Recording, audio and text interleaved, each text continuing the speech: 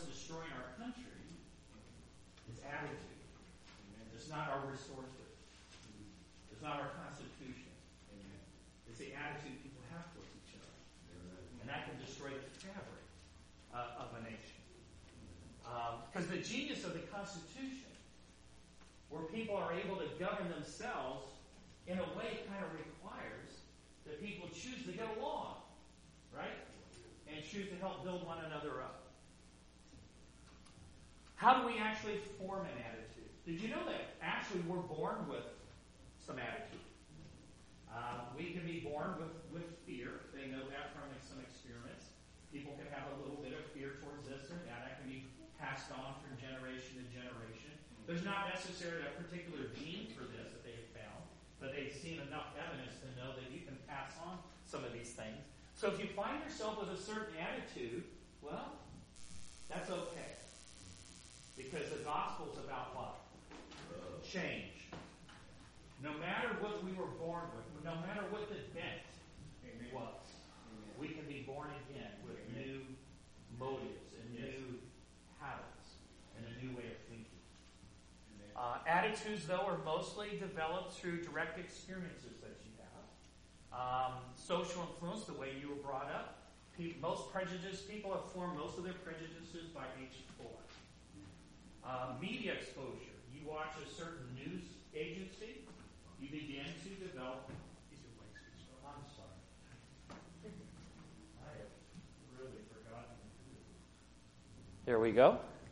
Oh, that's better, huh? But our attitudes are really mostly formed by what's around us, our environment. You are born with some of it, but most of it is your influences in your life and choices that you make. Attitudes affect the way we feel, and really vice versa. If I start having some negative feelings towards someone, will that change my attitude? Absolutely. And it won't just affect my attitude towards that one person or that one thing. It affects my attitude overall. Attitude affects the way we think about someone or something. And attitude affects our behavior. And I want to look at something here that's about worship, behavior. So let's look at this statement here. It's from the 5th volume of the Testimonies, page 491. To the humble believing soul, the house of God, which is like this sanctuary, the house of God on earth is the what? That's a pretty good attitude, isn't it? That is an amazing attitude. That a person could walk into a sanctuary and say, you know, I want to worship God in heaven, but my preparation for that is when I walk through those 2 doors. And how I sit in here and worship God will affect the way I would worship God in heaven. If I'm careless here, you see what I'm saying? An attitude, if I don't take worship here seriously, it's not just going to affect the way I do worship overall. It's going to affect how I look at all spiritual things. It affects how I look at the Bible or how I study the Bible. So our attitude is affected by our behavior, and our behavior affects our attitudes. And this is why, and I know Askia's talked a lot about it, sanctity in the sanctuary. Because sanctity in the sanctuary affects our attitude towards all spiritual things. Right? So, the song of praise and the prayer, the words spoken by Christ's representatives, are God's appointed agencies to prepare people for the church above. Amen. For that loftier worship into which there can enter nothing that defileth. So when Lorraine gave an invitation to sing, give a poem, do you know that when you do that, you're preparing people to worship God even in heaven? Amen. Isn't that interesting? Amen. That it's a vital part of influencing our behavior and our attitude towards things that deal with worship. So when you get an opportunity or God lays on your heart to invest in your brothers and sisters through song or reading something, it affects us. This is the way God designed us. He designed us to be like that. Notice this is the same page. There has been a great change, not for the better, but for the worse, in the habits or behavior in reference to religious worship. The precious, the sacred things which connected with us with God are fast losing their hold upon our minds and hearts, are now being brought down to the level of common things. The reverence which the people had anciently for the sanctuary, where they met with God in sacred service, has largely passed away. The lifeless what? Attitude of the worshipers in the house of God is one great reason why the ministry is not more productive of good. The melody of song poured forth from many hearts in clear, distinct utterance is one of God's instrumentalities in the work of saving souls. All the service should be conducted with solemnity and awe, as if in the visible presence of the Master of Assemblies. So if everything we do in worship is done with solemnity, it actually encourages us to go out and give Bible studies. Amen. It actually encourages us to go out and reach people, because we have left here with more of a sanctified attitude and dedication to God that inspires us to do more for the Master, not less. But if you walk into the church and the music is kind of like the music you'd hear on the radio,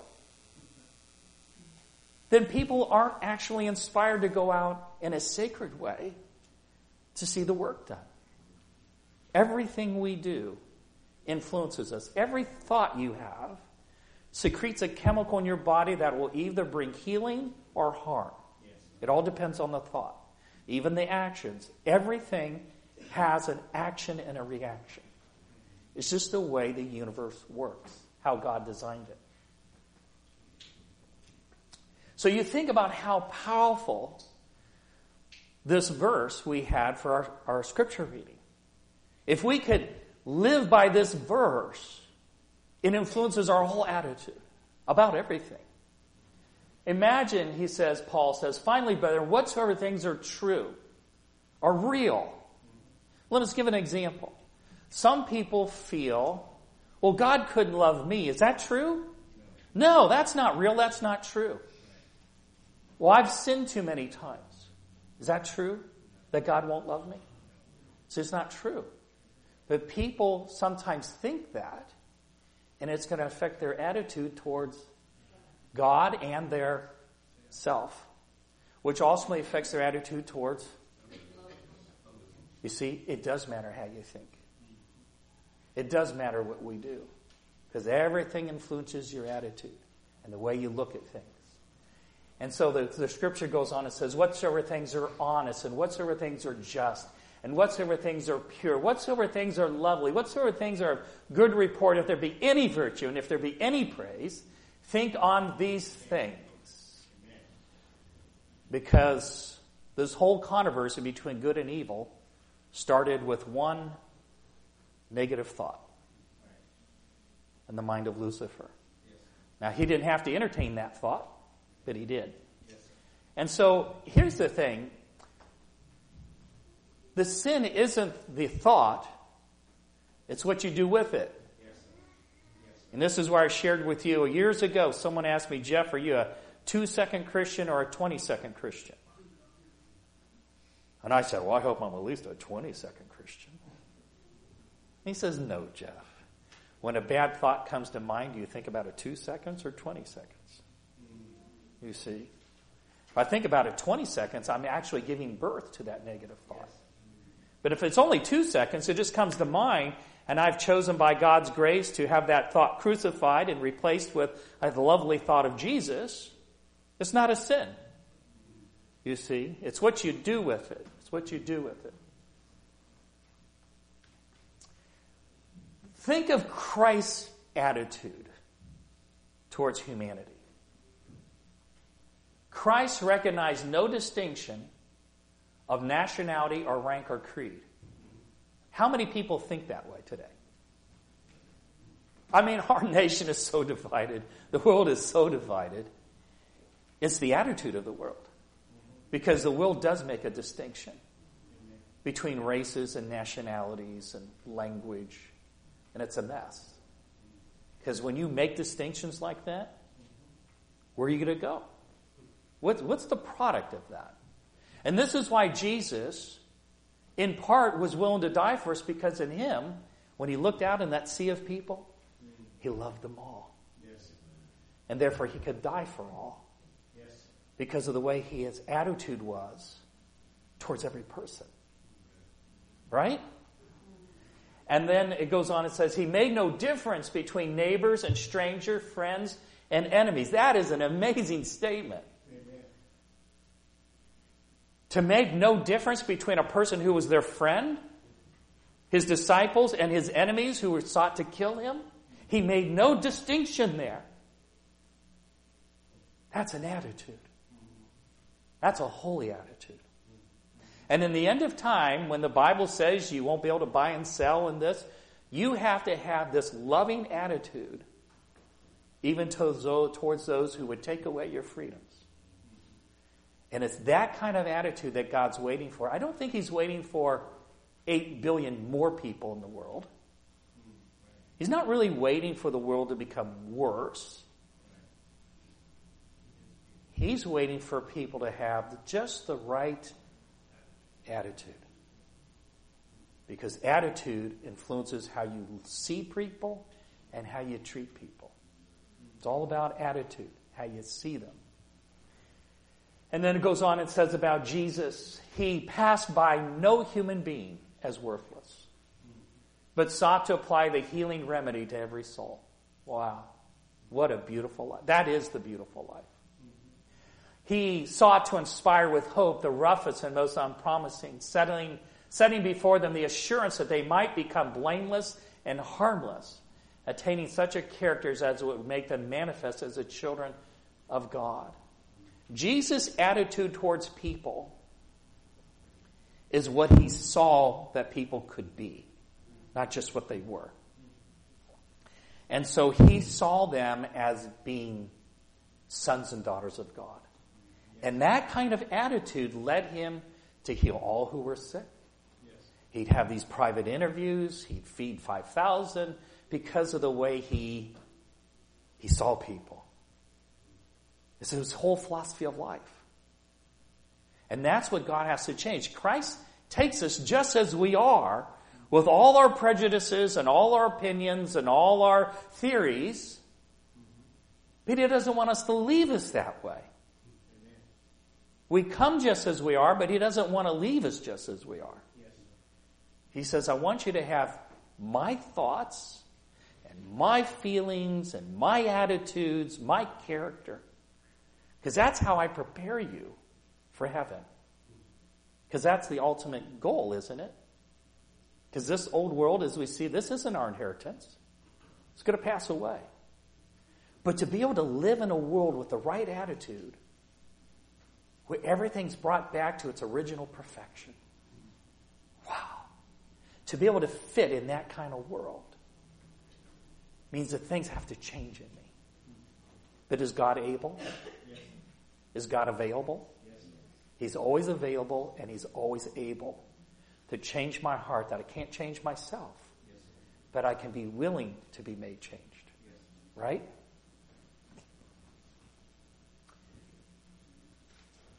Now, let's think about that fall of Lucifer. And it's tragic, isn't it? And I was even thinking about that late last night, how I had wished that he had never, when he had that first fleeting, negative passing thought, that he would have gone simply to the Father and says, what's this? I don't understand. Why did I have this jealous feeling? Why did I help me with this? I don't understand it. But he didn't. See, that was his downfall. He didn't go to God. And that's our downfall. When you're tempted to sin, what's your first thing you should do? Try to overcome it by yourself? Pray and direct your thoughts to God, who alone is able to give you the victory. You see, we can have an attitude, I'm just going to pull myself up by my own bootstraps. Not just economically, but even spiritually. Is that the right attitude? Absolutely not. God is the one who is able. He's the problem solver. He's the one who recreates us. He's everything. He's the whole source of life. It all originally comes from him. Amen. How could he not be the answer? Yes. Right? But that negative thought was encouraged as he repeated it, and those negative thoughts changed his attitude toward God, himself and others. It actually changed his behavior. We look at Revelation chapter 12, verses 4 and 17. And the dragon, Satan, stood before the woman, the church, right, waiting for Jesus to be born. And he knew Mary would be the one chosen, which was ready to be delivered and for to devour her child, which would be Jesus, as soon as it was born. Before he had that negative thought, he worshiped Jesus. He led the angelic choir to worship Jesus.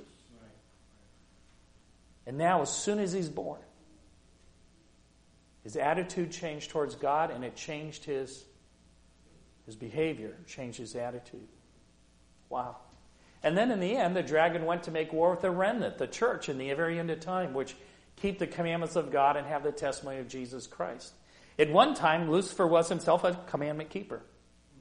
Right? I mean, and now, he makes war with everybody who does so. What a change. Started with a thought, changed his attitude, changed his behavior. It's just a law.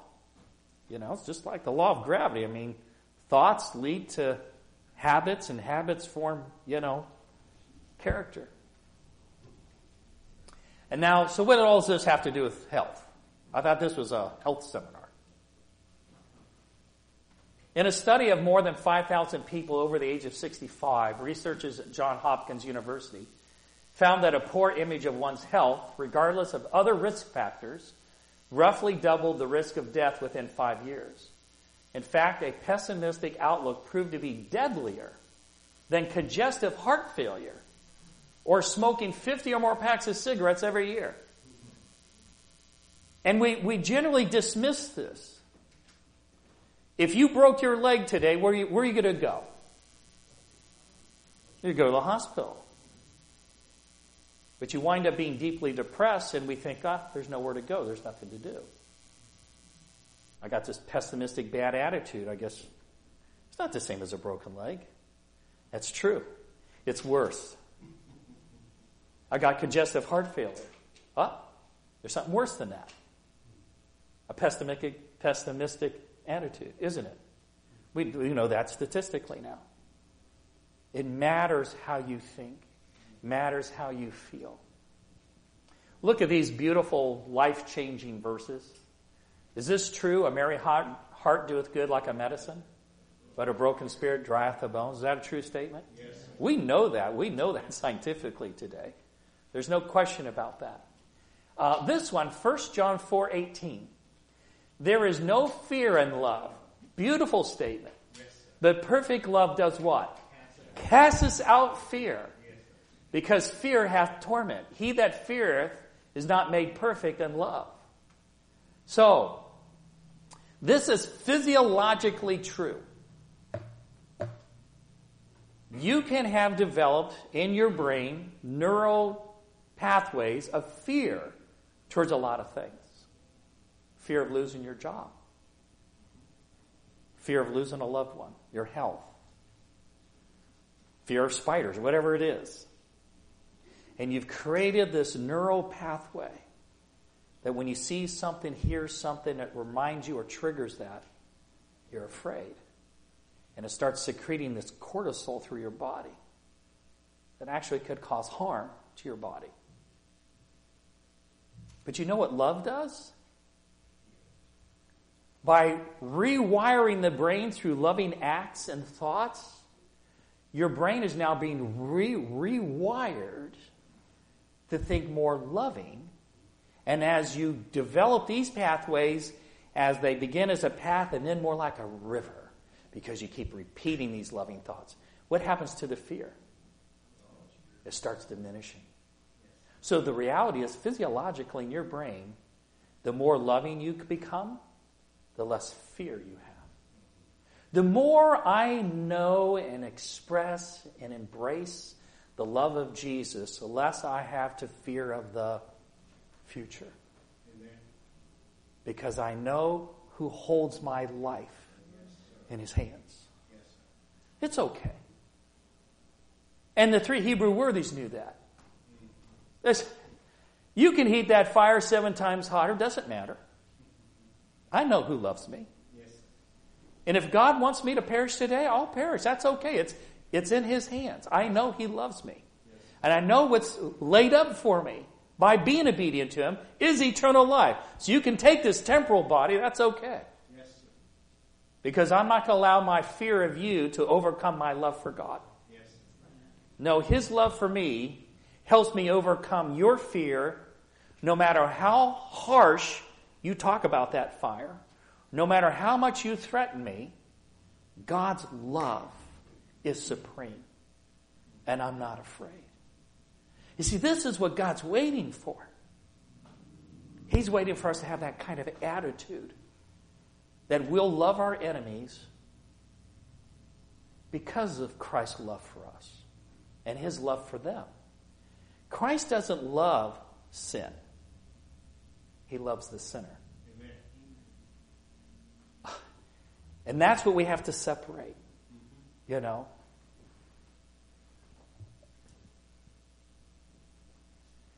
The physiology of love, there's more than these things that are secreted in our body when we do loving acts, have loving thoughts. There's dopamine and serotonin, oxytocin.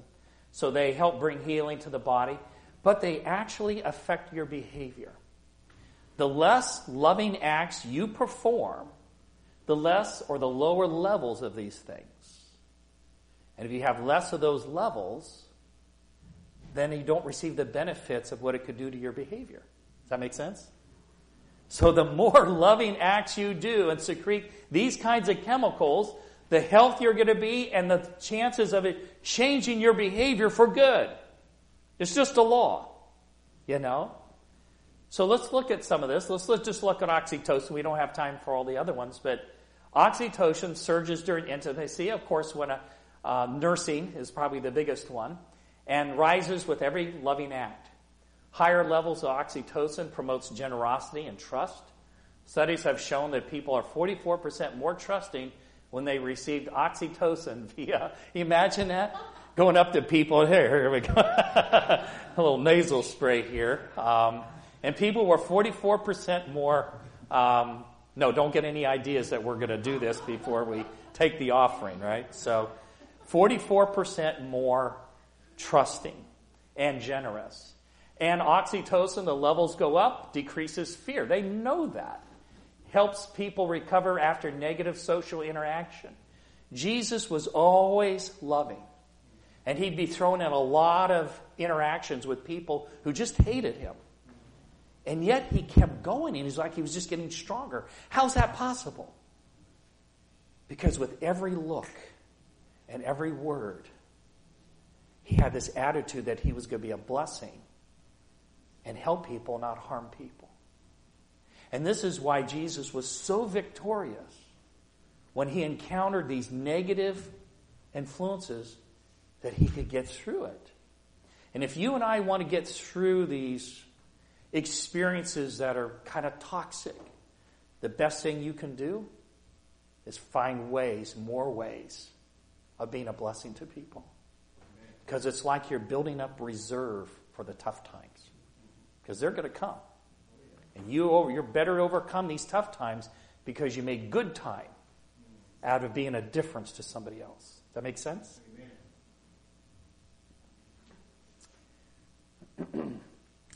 Ways to raise your oxytocin levels is exercise does it. Music does. Particularly if you're in a group of people singing because of that bonding effect. We have a couple smaller choirs here. And there's a bonding effect, and you raise your oxytocin levels when after this service you practice, right? For special music, there's a bonding taking place. And God has designed us, our body, our mind, that when you choose to sing to God's glory with others, your levels of oxytocin go up, you receive healing inside here, and it affects your attitude for good. That's a positive, right? You know, this is the beautiful thing about creation. And there's such a strong bias that when we do good, it reacts on us in a good way. When we do evil, it reacts on our body in a bad way. Negative thoughts have negative reactions on the body. Just a simple act of touch seems to boost oxytocin release. Giving someone a hug leads to higher levels. So those are some ways, but God has another way. You remember these words of Jesus? You can raise your oxytocin's level out of this world by having the Holy Spirit write this verse in your heart. But I say unto you, love your enemies. Bless them that curse you. Do good to them that hate you. Pray for them which despitefully use you and persecute you. That you may be the children of your Father which is in heaven, and he maketh his sun to rise on the evil and on the good, sendeth rain on the just and on the unjust. Because God is love, right? For if you love them which love you, what reward have you? Do not even the publicans the same? Be ye therefore perfect, even as your Father in heaven, which is in heaven, is perfect. You will not lack opportunities in this fallen world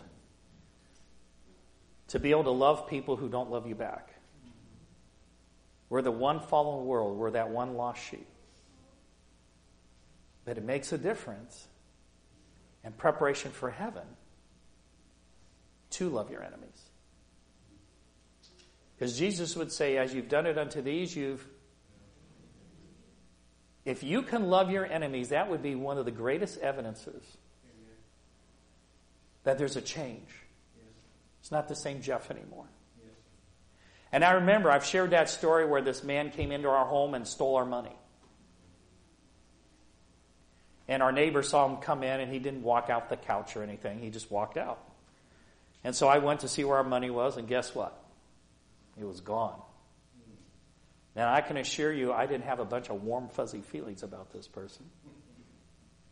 But I knew that my attitude and my feelings were wrong.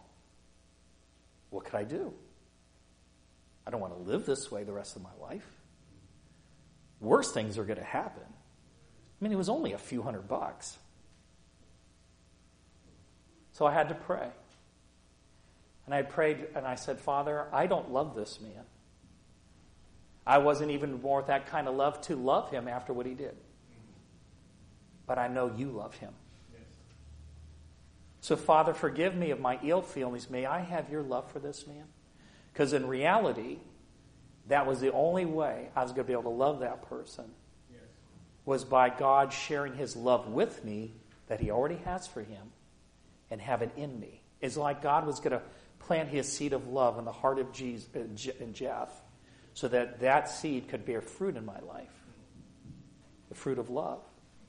And as long as I want that, and as long as I do everything I can to nurture that, it will bear fruit. Yes. Yes. And when I felt that I had received Christ's love for this person, I went to his house, knocked on the door, he answers the door, and the first thing I said is, I know you took my $300. But I want you to know that I forgive you. Yes, and that you're worth a lot more than $300. Yes. And we got to study the Bible together, and he wound up accepting Christ as his personal Savior. Yes. Because if this verse wasn't in my heart towards that man, maybe somebody else would have studied with him, but it wasn't going to be me. Is that right? So we can change. Our attitudes can change. We can go in one day from disliking a person to loving that person with Christ's love, because as creationists who keep the Sabbath, we're not evolutionists. Amen. We don't think it takes 8 million years to overcome a habit.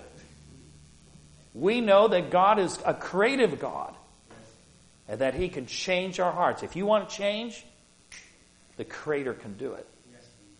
It's our willingness to be changed. So we only got a couple slides here. So let's conclude with the idea that we basically need, bringing it back to health, a wellness attitude. Okay? By adopting an attitude of wellness, we take on a belief that being well has always been God's design for the human family.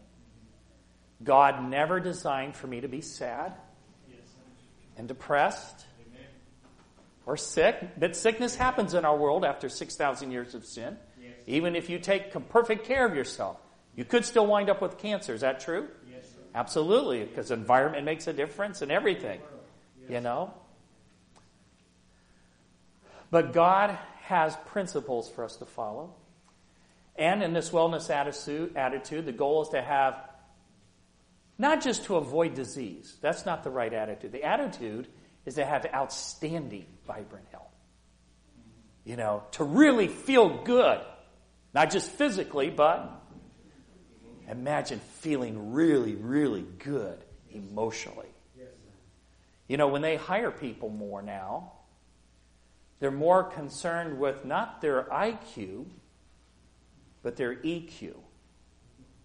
They found that people who have a high IQ on taking tests aren't necessarily the best workers, as opposed to having an emotional quotient, who are more stable in how they work with people.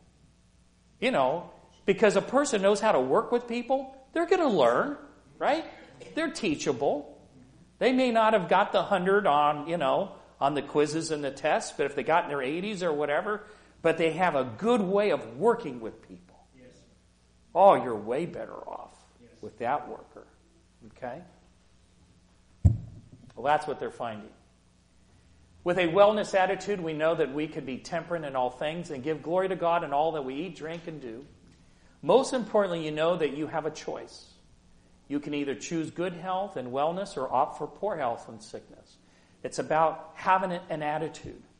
A lot of people have a poor attitude towards their health and don't see any hope or whatever. And lastly, a wellness plan. Let's just conclude with this. First, resolve today to take action to change. Second, determine one good habit you'd like to develop and start practicing it immediately. Or third, decide on one habit you don't like and you stop doing it. Amen. But don't try to change your entire life at once. And I got to be careful in saying that. But right now, focus on one thing. Yes. And once you've overcome that one thing by God's grace, it gives you the confidence that you'll overcome the next thing. Yes. You know, there's things wrong with us that we're not even aware of. You know, there are things called hidden sins. But God knows us perfectly. But if we can just start overcoming the things we know about, one by one, just a step at a time, God will reveal to us the other things we need to overcome by His grace. Because after all, He's the real physician. Amen. Yes. And as the true physician, He does want us well. Amen. Not just physically, but emotionally and mentally and spiritually. Yes. So let us learn to cooperate with the great physician who alone can make us completely whole. Amen. Before our closing prayer, we have a closing hymn, which is number 560. Now, hymn number 560.